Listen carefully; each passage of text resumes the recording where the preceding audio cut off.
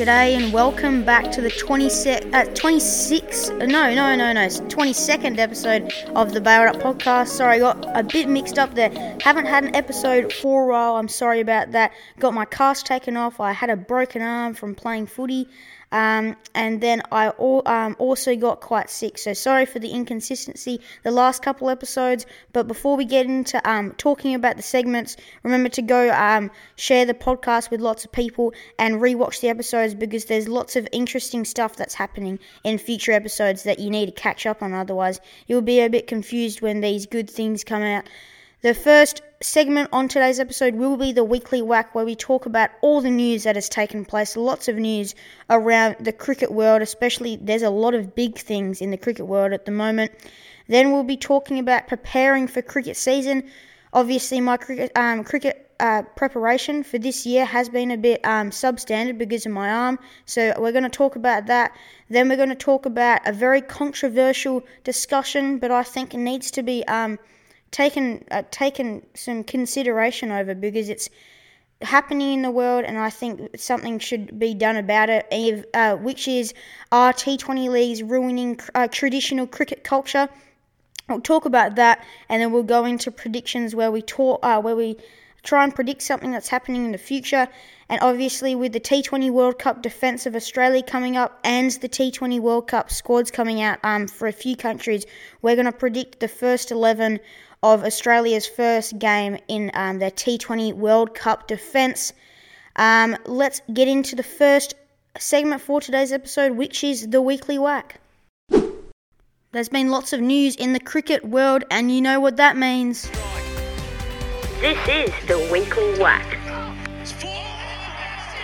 Yes, this is the Weekly Whack, where we talk about all the news that's happened in the cricket world. Now, it's been 4 weeks since episode number 21. This is episode number 22, so there's been lots and lots of cricket news. So let's get into it. The BBL draft has taken place, with each club getting 3 international players each. Now, what it meant, there was a few levels. So they got platinum players. There were 4 rounds of drafting players: platinum players, gold players, silver players, and then bronze players. They were all categorized. And then each club could take 3 international players. They could also use a pass and a retention pick. So the retention pick meant they could get a player back that they've had in the past to play for their club again. So we'll go through those players now. The Melbourne Renegades got Liam Livingstone, who's a platinum categorised player, Mujib-ur-Rahman, who was a gold player, and Akeal Hussain, who is bronze from the West Indies. Adelaide Strikers used their retention pick to get Rashid Khan, the T20 leg spin champion, as a platinum player, Colin de Grandhomme, who was a gold player from New Zealand, and Adam Hose from England, who was a silver player. Melbourne Stars got Trent Boult, who's platinum, Joe Clark from England, and Luke Wood from England as well. Brisbane Heat stole Sam Billings off Sydney Thunder, who's a platinum pick. Colin Munro off Perth Scorchers it was, and then Ross Whiteley, who is a great England player who was a bronze categorised player. Sydney Sixers got Chris Jordan back and James Vince, and they also got Halarahak Naveed, who's a bronze pick from Afghanistan. Perth Scorchers, my team, Laurie Evans, they used their retention pick to get Laurie Evans. Then they got Phil Salt and Tymal Mills. Sydney Thunder got David Willey, who's a platinum pick, Alex Hales, and Riley Rousseau, who's silver as well.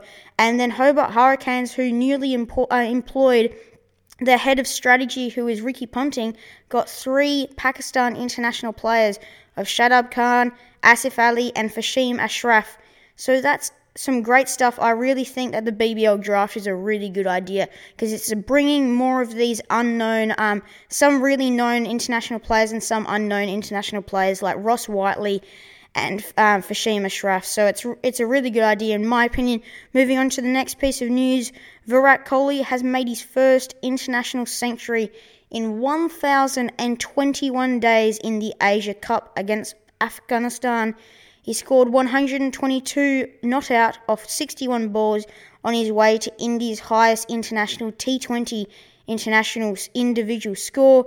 It was Kohli's 71st international century.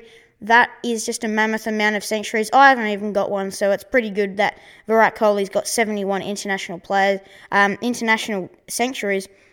It just shows how much of a star and legend he is of cricket.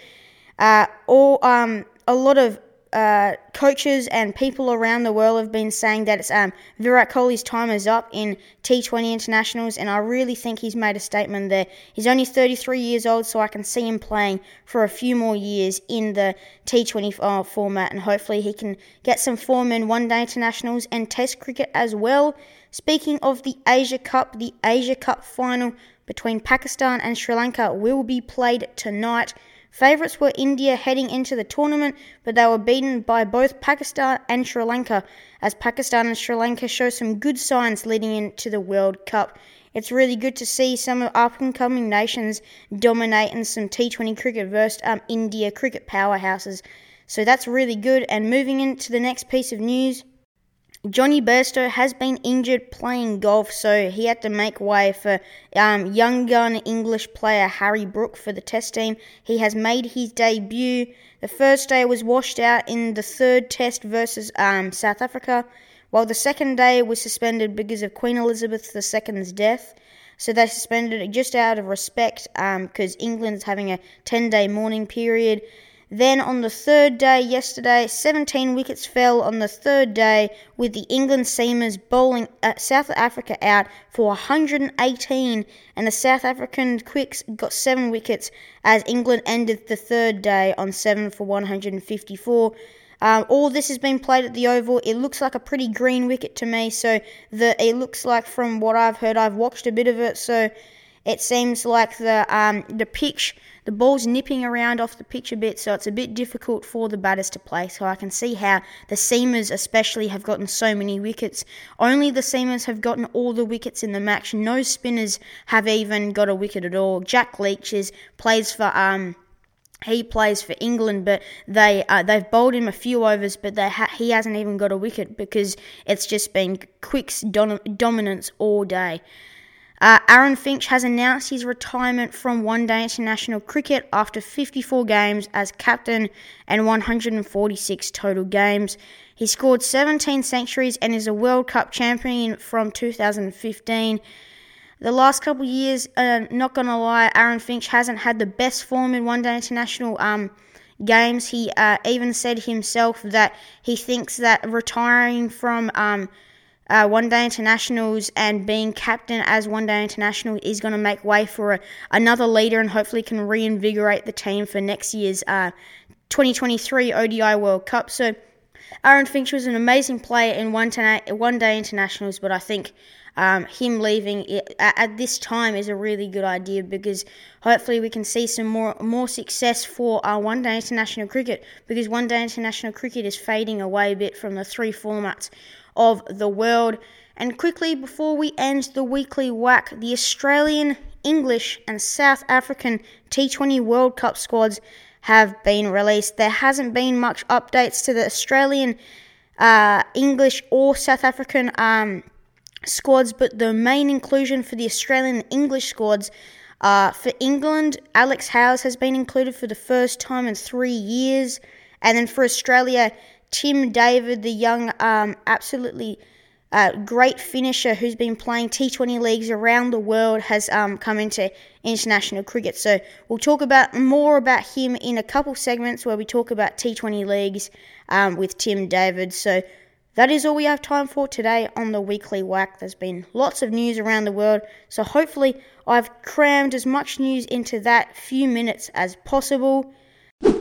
Now, the cricket season is fast approaching. Now, as I said at the start, if you for the intro of the podcast, I have had a broken arm, so my preparation for this year's cricket season has been a bit substandard, which is a bit unfortunate because I really like my cricket, and it's I hope a lot of you guys listening also love your cricket as well. So Today we're going to talk about preparing for the cricket season. I'll talk about how I'm going to prepare for this year's cricket season, and then hopefully you can get in contact and say how you guys are also getting prepared for this year's cricket season, because I'm saying myself, I'm very excited for this season. There's a lot of international cricket happening, BBL, women's cricket as well, so it's going to be a massive summer here in Australia and also over in India, New Zealand. There's just a lot of cricket happening in the world right now, so it's really exciting. As I said before, I've had a broken arm, got my cast off. What I'm really trying to do is get some strength back in my wrist, because I can write. It's with my writing hand, so I can't really bat yet, which is a bit unfortunate. So I'm getting some strength up. I'm got a stress ball, so I'm squeezing that, which is helping me a lot, getting a lot of strength back in the top of my hand and also my forearm muscles as well.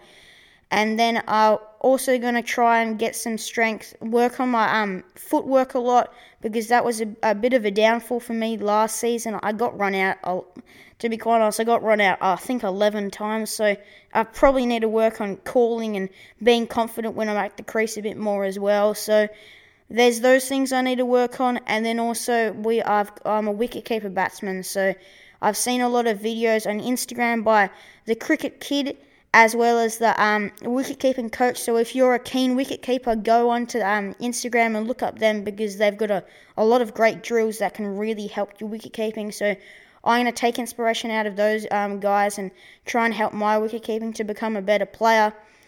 But also when I'm going to try and work on my mental fitness. So one of the most important things, people think that cricket is just you stand out there the entire day, but it's really not. Like the mental toll and physical toll it has on your body is absolutely ridiculous. So I'm going to try and work on that, and I hope a lot of you guys are going to work on that as well, because I think, just me individually, I think the mental side of the game is as important as the physical. Like, obviously, you need to be super strong and super fit to be a professional cricketer, but you also need to be confident in your skills heading into a match situation. I think that's what I'm really trying to work on this season.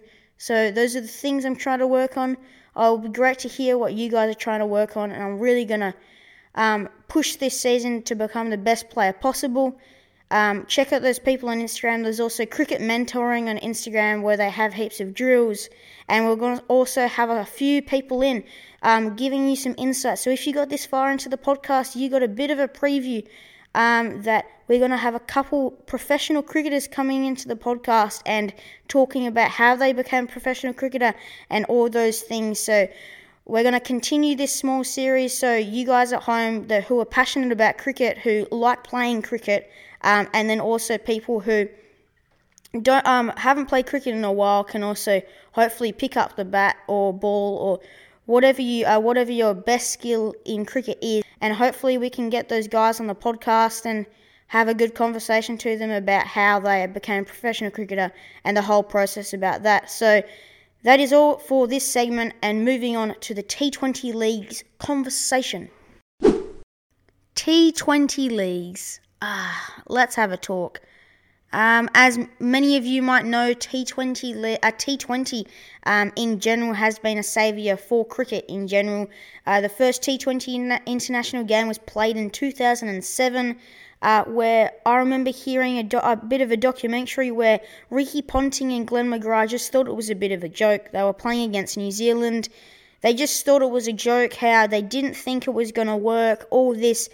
I really think they were wrong, and a lot of people think they were wrong, and they think they're wrong because they were wrong. So T20 cricket has been a great implementation for cricket in general. There's a lot of kids getting excited about cricket, and it's a great way to get lots of people involved in cricket, and the growth of cricket after T20 cricket has been really good. So I'm grateful about that. But one thing I'm a bit concerned about is whether T20 leagues are ruining traditional cricket culture. As many of you may know, cricket culture always told budding cricketers that international cricket is the height of professional cricket, or just any cricket in general. Although with the amount of T20 leagues around the world now, for example, IPL, CPL, BBL, the 100 ETC, etc., the 100 isn't a T20 league, but it's another type of short format league that is getting lots of people involved. You could also say that the UAE T10 league is also one of those leagues. It's in that realm of T20. It's a short format type of game. These players are getting paid millions for domestic tournaments, and this is where we get to it. Players like Tim David have made a name for themselves in these T20 leagues. Tim David started as a great player in WA, became a state contracted player. He got delisted from the state contract. I think that was a bit of a bad idea from Western Australia, not going to lie. He started playing for the Perth Scorchers, got to the Hobart Hurricanes, started playing international cricket for Singapore, but then he started playing all these T20 leagues. He got paid in the 2 millions last year for Mumbai Indians in the IPL. It's an amazing amount of money, but he even said himself he was a bit disappointed that he didn't get to play as much cricket for the Mumbai Indians. The Mumbai Indians really struggled for any type of form in the IPL earlier this year. Tim David only played 2 games. He's played in the CPL, all these different tournaments, and it's only been till the other day that the T20 World Cup squad has been announced that he's really getting interested in international cricket. He said in the interview after he got announced in the T20 squad that he'd pretty much given up on hope to become an international cricketer. He didn't think he really had a chance anymore. He did though, because he's an amazing player. It's great to see him getting included in that squad because he really deserves it. But one thing I dislike about these implementation of so many cricket leagues is that, for example, the 100 is running at the same time as test matches in England. Like, the 100 is a great way to get the growth of cricket going, but in my opinion, test cricket is the heart of cricket, and it always will be, because it's an amazing part of cricket. It's a long format game. It's a test, and that's what the game is designed to be. It's a test of physical and mental strength. And I think that having the 100 and test matches at the same time is kind of taking away from the point of traditional cricket culture. And I think if you don't want that to happen, you have to reschedule the way the English summer's working. It's not only happening in England. I think the scheduling in Australia, there's a lot of cricket happening in Australia this summer, but I've looked through the scheduling. The scheduling in Australia has been a lot better compared to the ECB scheduling. That's no offence for me, that's just my personal opinion. The ECB is having the 100, the Vitality T20 Blast, the Royal London ODI, the One Day Cup. The county cricket is getting a bit pushed to the side now, which is a bit disappointing because there's a lot of up-and-coming players. There's Test cricket as well. There's all these international games that are getting taken over by T20 leagues.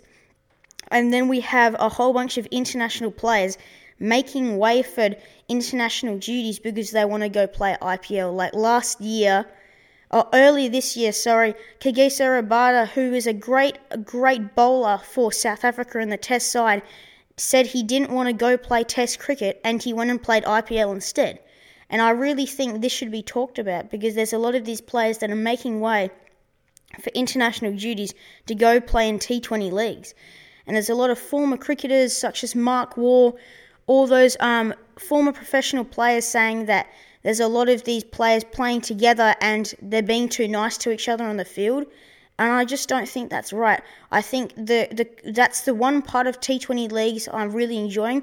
The games are really good and all this, and they're developing the sportsmanship of cricket a bit more. But the main part I'm disliking is that they're pushing aside international cricket for just T20 leagues. I think that these T20 leagues are helping some players like Tim David to become international players. The IPL is helping a lot of players. Hayden Kerr is another one. He played for the Sydney Sixers this year. He was in line for Australia. He's been a massive inclusion in Australian cricket. But there's just a lot of these things that are happening around the world that I think are pushing aside the international cricket, which in my opinion is a bit more important than T20 leagues. I think we have to talk about this, and that's the end of my discussion because that's honestly what I think, that these T20 leagues are ruining traditional cricket culture.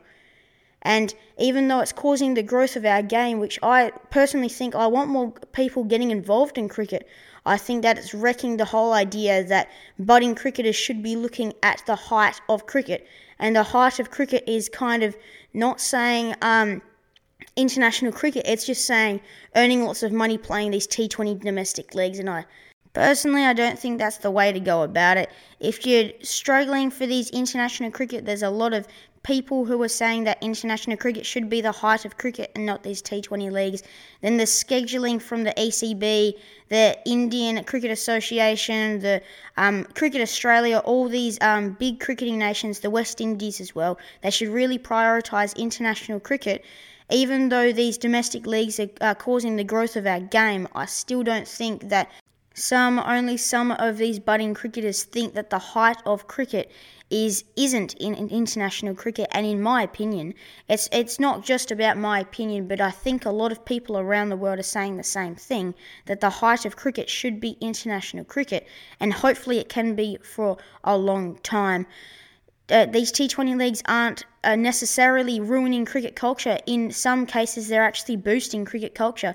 But just a lot of people are saying around the world that these international players are pushing aside international cricket to earn the big bucks playing in these T20 league competitions. Let's predict something. Time to predict with predictions. Now, the T20 World Cup squad got released the other day. I'll read out that now. The inclusion of Tim David has been a massive one. There's not many other inclusions into the squad apart from Tim David. Obviously, you might think that Aaron Finch is in that squad. Aaron Finch hasn't actually retired from T20 cricket yet. He's just retired from one-day international cricket, not T20 international cricket, which I think is a good idea because he's still a great T20 international player. You can see the likes of Steve Smith in that squad. A lot of these good players are in there. Matthew Wade said after this tournament that he's done with international cricket pretty much. He's 36 years old. He's been a great cricketer for a long time, so hopefully we can see him play a few games in the T20 World Cup, because in the last T20 World Cup, he was the turning point for the Australian team. Now, let's get on to my prediction. We're predicting the first 11 for Australia's first game in the T20 World Cup. Defence, I think we're opening, of course, with David Warner and Aaron Finch. Aaron Finch hasn't had the greatest form. I think he's going to come back a bit in this tournament because it might be his last T20 tournament, you never know. And then also David Warner's had some great form. Last year was a great tournament for him in the T20 World Cup. And number 3, sticking with Mitch Marsh. He didn't play in some of the T20s earlier in September. There has been some cricket going on in Australia earlier this September. So I think he should stick at 3, make way for Steve Smith. But I think I'm pushing Steve Smith back to number 4. He's shown some good signs in the white ball formats in the few games they've played earlier this September. So I think you should include him in the squad just because he's that real rock in the centre. And Andrew McDonald has brought about a sort of mantra for him that he's not just the rock of the team, but he can also play expansive shots, which I think I've seen him play in a few games I've watched in the last few weeks. At number 5, I think I've got to go Marcus Stoinis. He's been a great player for a long time, and I think he could really be a great big hitter for Australia. He played last year. He was another turning point for Australia. So I think that would be a great inclusion to the game. Number 6 on my prediction will be, I think I've got Glenn Maxwell in there at number 6. Isn't his typical spot. He usually plays number 7 or 8 because he can bowl some handy overs as an off-spinner. But I really think that some firepower in the middle will be great because we've had Marcus Stoinis before. He can be a big hitter, but then we've got Glenn Maxwell with his innovative shots as well. Then after, at number 7, usually the wicket-keeper's position, I think we've got to go Matthew Wade. It's his pretty much last tournament ever. He's pretty much said that he's a great wicketkeeper. It's either been between him and Josh Inglis. Josh Inglis is a great player. I think I've got to go Matthew Wade for this one.